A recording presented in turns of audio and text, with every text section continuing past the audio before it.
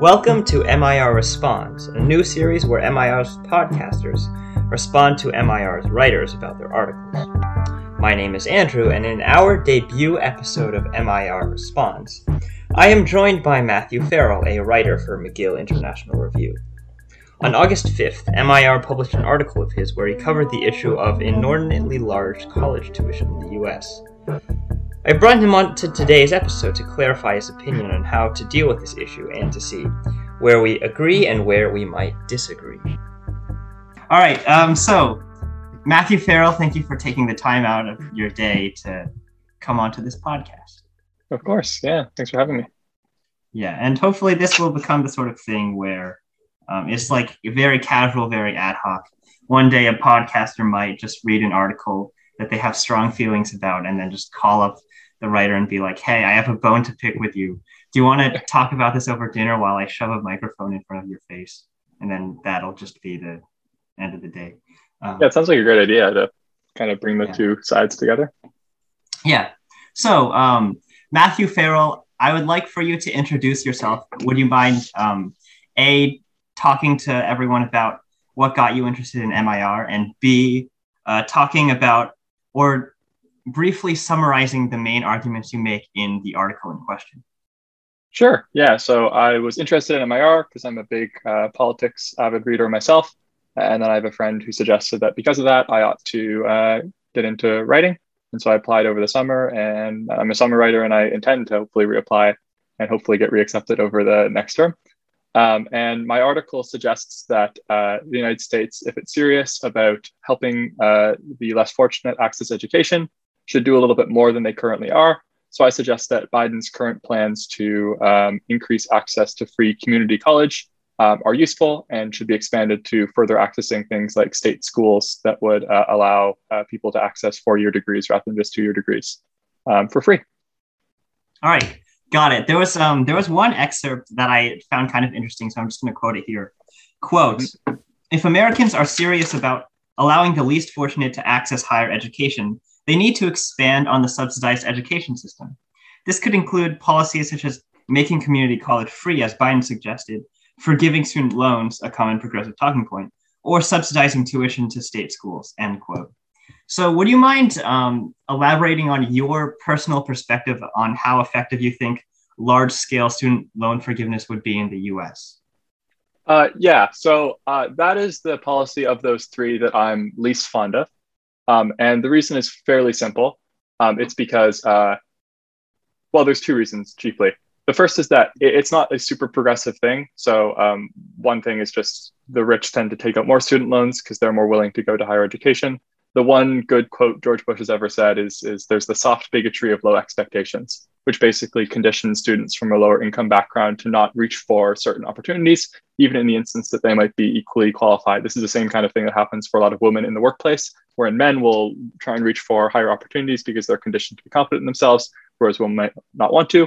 Kind of the same thing. So the people who have the highest student loans aren't often the poorest people. They're just often those who reach for the highest opportunities and, have like 8-year med school programs, for example. I do think it's very, very useful for, I think it's the 6% of student loans which are 90 days past payback or are already delinquent, because those are obviously persons who are in incredibly, incredibly terrible positions. But largely, I don't think it's super useful because, as I said, it's probably not the poorest accessing them. The second thing is just structurally, it's very, very difficult in many instances for someone who is without a credit score or with a very low credit score to access loans of any kind.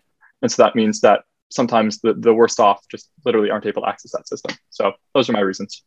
Yeah. What do you think of the argument that large-scale student loan forgiveness might end up promoting irresponsible behavior with regards to how to handle your finances? Yeah, so I think that's certainly an argument that requires some sort of economic studies, I think, to question. I would suggest that plausibly that's not a super huge issue, given that if someone is making the decision to go into university, that's probably one of the biggest decisions of their young life. They'll probably find advisors, typically at schools even. They might talk to their parents, etc. They're probably really, really heavily considering that decision. And so I think it's unlikely that they make decisions that are really, really imprudent. But regardless, I think that you shouldn't be held super accountable for imprudent decisions you might make when you're really young. So if you make a bad decision, go to a degree that you might not find super interesting, for example, I don't think that that should be something that dogs you for the rest of your life in the way that student loans currently do. That's kind of interesting, but you mentioned the whole thing about the wrong degree. To what extent do you think choosing the right degree might be a greater determinant in terms of financial stability than the actual college that you decide to go to? So, I think that that's probably certainly part of it, i.e., I don't know, I'm a philosophy major myself. And, there's a great stigma surrounding philosophy majors that potentially it's a dead end sort of degree that won't really get me employed, which is probably partially true. And maybe if I'd taken engineering instead, that would have gotten me more employed directly out of college. And so, certainly there is the decision between those two things. And that probably does matter more than like if you're choosing between a school like, I don't know, McGill versus U of T. One of them might be slightly better, one of them might be slightly worse, but there's not really much consideration there. I do think there is some difference with regard to quality of education between different schools. So for example, if you go to a very, very small school, for example, there's a bunch in my hometown of Halifax that are very, very small schools and just have structurally smaller programs. They're seen as less prestigious by like employers, all that sort of stuff. I do think there's a difference between those. Okay. So there's this one quote from your article that I'm just going to quote again. Quote, "As they currently stand, the magnitude of grants has not kept up with the increased cost of college, meaning even students who receive them are often left in flux. Biden has proposed an additional $80 billion US dollars of funding to the Pell system. But this is a stopgap measure because the cost of a college education will likely continue to increase." So your point in that, if I'm not mistaken, is basically that even though Pell grants are increasing, the rate at which college tuition is increasing at a greater rate. Is that what you meant to say? Not precisely. What I'm suggesting is that this is a one-time policy, whereas because college tuition continues to increase, what we would need is a kind of like updating policy, which is difficult to get because obviously there's turnover in U.S. Senates and Congress. Okay. In the last Spotlight episode, Naomi interviewed Aiden Chan, who brought up an interesting point about highway congestion, and I'm going to try linking that to this. In that, his point was that when it comes to traffic congestion, increasing the number of highway lanes doesn't actually end up decreasing traffic congestion. It just leads to an increase in demand of cars that decide to travel in those highways. So I'm thinking, I think I'm actually going to disagree with you when it comes to subsidizing college, because I do think that providing significantly more financial aid to colleges, especially higher tier colleges, might just incentivize those colleges to end up charging more money because they know that they have enough brand power and enough name recognition to be able to pull in as many people as they did before. So that's my take. Do you disagree? I don't necessarily disagree with that. I think that there are several things that might mitigate that. So the first thing to point out is if it were the case that high tier universities increased their tuition, that would also increase the tuition for rich patrons who don't want to spend huge amounts of money on their education, right? So currently there's two groups of people. One who don't need financial aid, or to completely oversimplify things, one who don't need financial aid, one who do. So let's assume that there's that cross section. Obviously there's not. Obviously it's a nuanced gray area kind of thing. If those institutions were to increase their tuition such that governments would subsidize it more so that they would make more money, that would end up also increasing tuition for those who can pay it, who are typically their rich patron donors, and there would probably be some backlash from them. So I don't think that Harvard and Yale would like just suddenly increase their tuition to like $17 billion. Like, obviously I'm hyperbolizing here for dramatic effect, but they probably wouldn't increase their tuition that much. And so I think that arguably the benefit to those who are less fortunate, who could now even access them, even if the government's paying slightly more money, would still be good. But I agree with you that that would be a significant problem. That's why I think that the best option would be like subsidizing state schools, which would also make them more like prestigious, at least in the eyes of people. More people are going to them. Potentially you can give them more money for things like lab equipment, all that sort of stuff, make them better. And then they'd be more competitive, I think. Subsidizing state schools, do you think that might end up, in fact, it might end up making people be able to afford to go to it, but to what extent do you think that might impact the sort of star power of those colleges? Sort of, how do you think it might end up impacting their level of perceived prestige?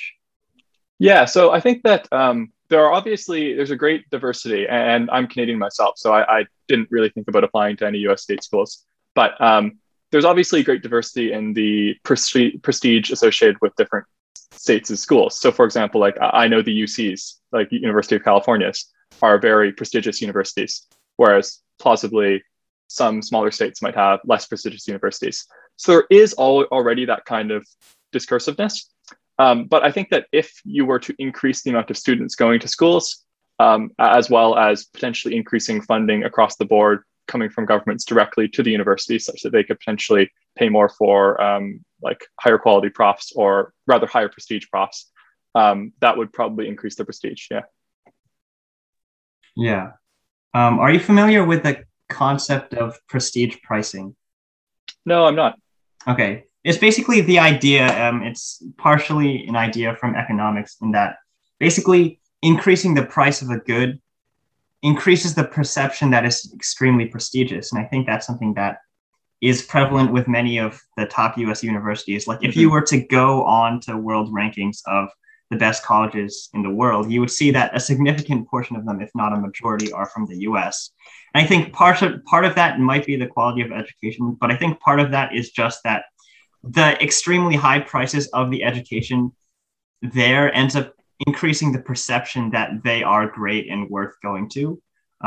So do you think, what do you think are the chances that subsidizing education might end up mitigating that effect? And to what extent do you think it might end up increasing the idea of prestige pricing in this scenario? So I'm actually uncertain I'm not sure how it would have an effect. It would probably have some marginal effect either way, but I'm uncertain that it would actually change the dynamics there. Because to some extent, obviously, it would increase access, subsidizing education, which would mean more people could access that education, which would to some extent even decrease potentially the prestige of state schools, because it's seen as something that kind of everyone does. But the very fact that they're getting a lot more money would probably also increase the prestige to some extent. So there's these kind of like mutually contradictory things about that sort of policy. So it seems as though I can't really adjudicate whether or not that would lead to a net positive, net negative outcome for that. But I think that this would plausibly exist independent of like Harvard, Yale, et cetera, because they would still probably have more prestige than most state schools, right? Like I'm not really arguing that, Harvard is suddenly not going to be Harvard anymore. They're still going to have higher name, like bigger name professors, et cetera, and a bigger endowment. So I think plausibly that would still exist independent of this subsidization, but I'm not certain. Okay. What do you think are the odds that making college education free might end up lowering the quality of the education in those colleges? I think, so there are obviously a ton of things that impact the quality of education. Like we probably all experience ourselves when it comes to like maybe class sizes decrease the quality of education because it's less one-on-one time with a TA or a professor. But usually the quality of education is proportionate to how much a school is making in money. And what I mean by this is if schools have more students, that is okay because the school then proportionately makes more money from the education and money that they're providing. So that tends to, I think, probably equalize it in that surely there's more students, but you can also afford bigger classes. Surely there's more expenses you have to make, maybe by building new residence buildings, but you can also pay for better professors. So I think it probably equalizes.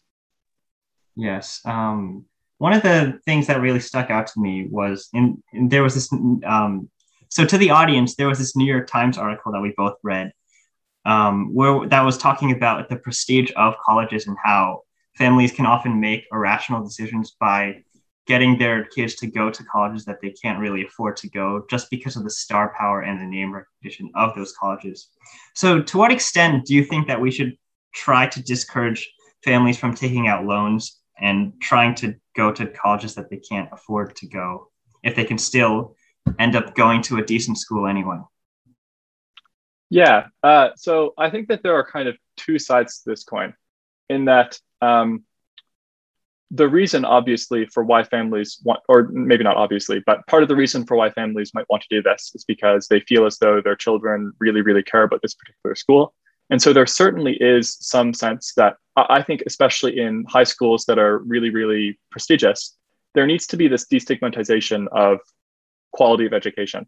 So I went to a private high school, and basically no one even thought of not going to university. No one even thought of like community college as an option or trade schools or anything like that. Because as students, everyone was pushed very, very directly into that particular stream of going to a good school, right? And so what then ends up happening is people believe that that's a necessity. And when a kid believes that's a necessity, obviously a parent isn't going to be like, oh my God, no, I don't want to do this. They're going to try and pull out every measure to try and get their kid that quality education that they perceive as necessary.